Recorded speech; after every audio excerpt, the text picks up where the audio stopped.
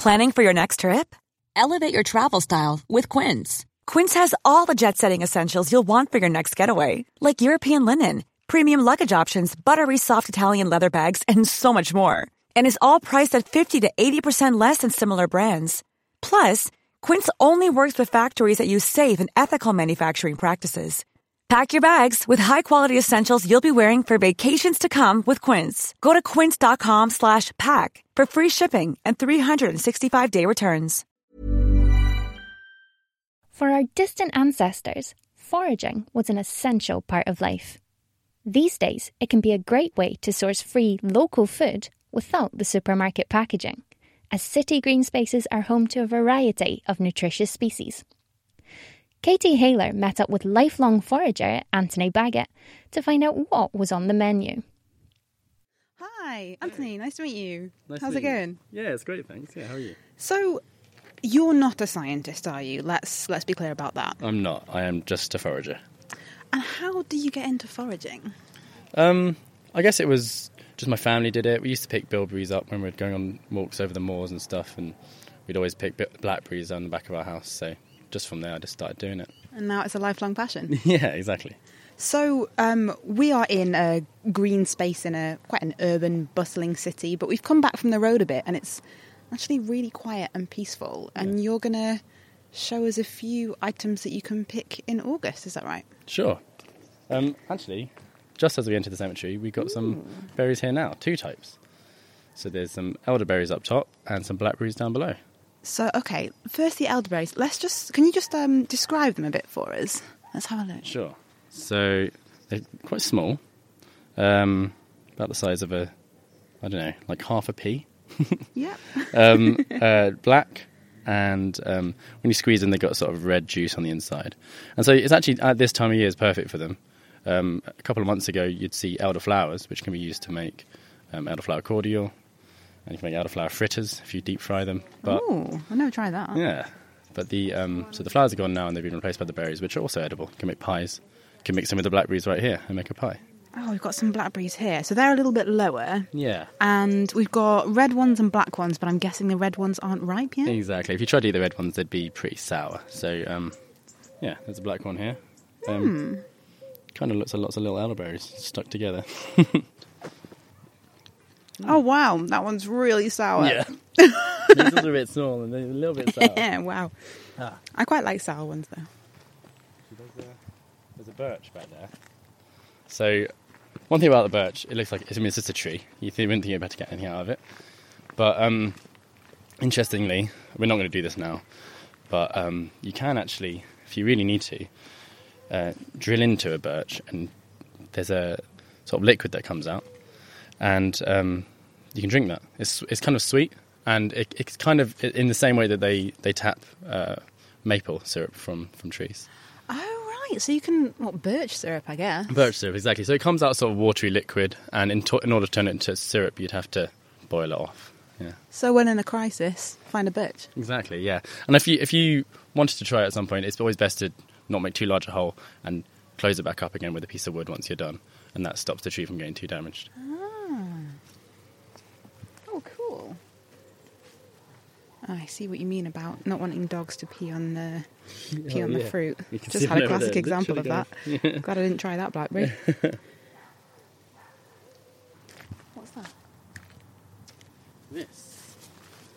I don't know. It looks a bit like cow parsley. So there's cow parsley, but there's also fool's parsley and there's also hemlock. Hemlock? Isn't that what... This is a poison of antiquity, right? Exactly, yeah. So I think that's... but basically I don't go for that because I'm worried that I'll mix that with something else. I mean, there are definitely ways to positively identify cow parsley, but personally I don't go for it because I don't find the benefit of eating cow parsley outweighs the risks of maybe having hemlock. Here's a pine tree. This is a Christmas tree. Yeah, Are you going to tell me we can eat... It's even got a little ribbon on it. You're not going to tell me we can eat Christmas trees. I mean, I personally wouldn't eat it, but what you can do, you can take pine needles. If you crunch that up in your hands, you can also boil it in water. You steep it in water, and that makes a pine needle tea. And apparently that's full of vitamin C. So if you're in a survival situation, found a pine tree, crush up the leaves, put them into some boiling water. Actually, you don't even need to crush up the leaves. You could just leave the leaves in boiling water, and drinking that water it's actually really tasty. It's got a sort of sweet, fruity flavour, and it's full of vitamin C. There you go. There's an alternative to eggnog or, let's face it, booze at Christmas. We've just found an enormous mushroom that actually someone's pulled up. Yeah. Which is not what you're supposed to do. No, and it looks like they've sort of kicked it about a bit as well. Well, so tell us about this mushroom. So this is a parasol mushroom, so it is actually edible. I don't know about this one. It's a shame that it's been pulled up. So the parasol is, you can see this one. It's a really nice one if they hadn't been previously broken by the person who was here before. It's really big. It's, I guess the stalk is kind of, I guess, a hand length, Exactly. and then the top of the mushroom it's quite beautiful. It's white and a bit brown and some gills underneath. Yeah, it's amazing. It's just like, I mean, it's called the parasol mushroom because it looks like a parasol. And it actually starts off, this one is opened up quite a lot, so you can sort of see it's got quite a flat top, doesn't it? But they start off more like a closed parasol, basically. They start off with a sort of triangular-shaped head that opens up slowly as they get older. We've had a bad experience in the past with an orange birch bolete, which is a type of mushroom that grows under the birch tree. And like we saw earlier. exactly, yeah. And that one does need to be cooked for, they say, 15 to 20 minutes. But we didn't do that, and there was tummy upsets. Oh no, was it serious? So basically, yeah, me and my friend, we knew it was edible. We'd positively identified it. We picked it, cooked it for about 3 to 4 minutes, I'd say, because that's how we cook our mushrooms from the supermarket. Within about 5 minutes, he was throwing up on the beach they were on, and for the rest of the day, actually for the next 2 days, I'd say he threw up about 5 times, and was going to the toilet very regularly. For some reason, I managed to get away kind of scot-free. I just I went to the toilet a few times, but I had a little bit of a strange feeling in my head, but didn't feel too bad, to be honest. I didn't throw up or anything like that. Cool. It's a shame about that. Only take what you need. So there's no point in going out and getting loads and loads of berries if you're not going to eat them all, and they're just going to rot. So just take enough that you need.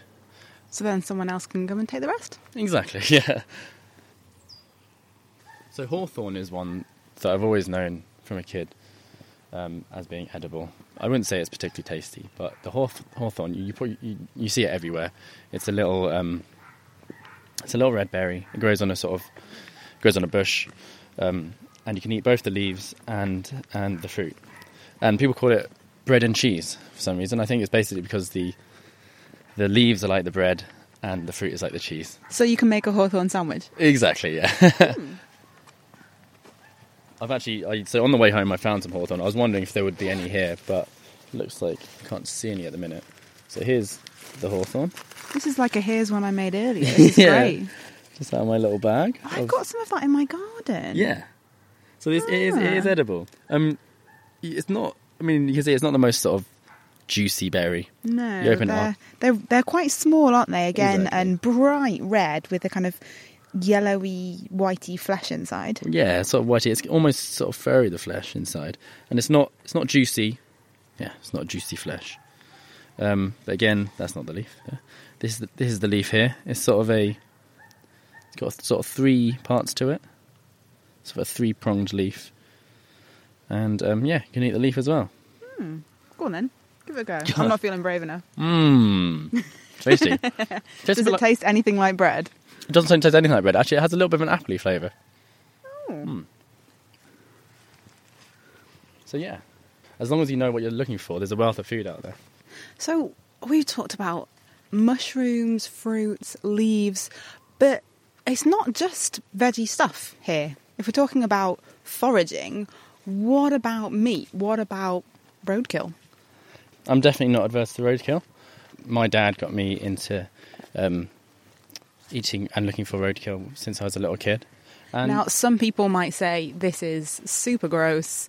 How do you know how long it's been there? How do you know where it's been? What would you say to things like that? there's a few factors that you can look into. I mean, firstly, the smell test is one of the surest ways of seeing whether it's fresh or whether it's rotten. Basically, the meat that I've got when I've been going for roadkill has been so fresh that it almost has no smell to it. It smells just like the meat you get out of a packet. And even sometimes that can smell a little bit. But whenever I've gone for roadkill, I've always been on the safe side, gone for stuff that has no smell. So what have you tasted? Rabbit. I've had venison. I've even had a squirrel a couple of times, but it's not the meatiest of meats. What does squirrel taste like? It's kind of similar to rabbit. And what do you say to, I guess, kind of the ethical standpoint with roadkill? I personally would see it as the most ethical meat you can have. There's been you've got it directly from the source. There's been no transport involved, except for you taking it home, maybe on your bike or in your car. And it was already dead, so you don't have to have anything on your conscience of having killed an animal. But we may have problems here. For example, you don't know if an animal's consumed something that's got pesticides in it. Are there any checks you do once you've taken it home to make sure it's good to eat? Basically, if there's white spots on the liver, don't eat the animal. And I'm guessing with whether it's meat or whether it's nuts, berries, if you're not sure, then it's probably best to leave it, right? Just don't go for it. Yeah. And just be sort of sensible about it. Make sure you wash your food. Make sure you cook it to the right level. We don't wash mushrooms, though. We don't wash mushrooms, we brush mushrooms. And, well, basically just, enjoy it, have fun. Right, well, I think on that note, I'm going to go find some ingredients for a blackberry pie, because it's my favourite. Well, it certainly sounds like Cambridge has quite a bit of wild food around. Anthony isn't a professional forager, and this was just one experience. So if you'd like to go foraging for wild food, it's always best to find an expert to accompany you.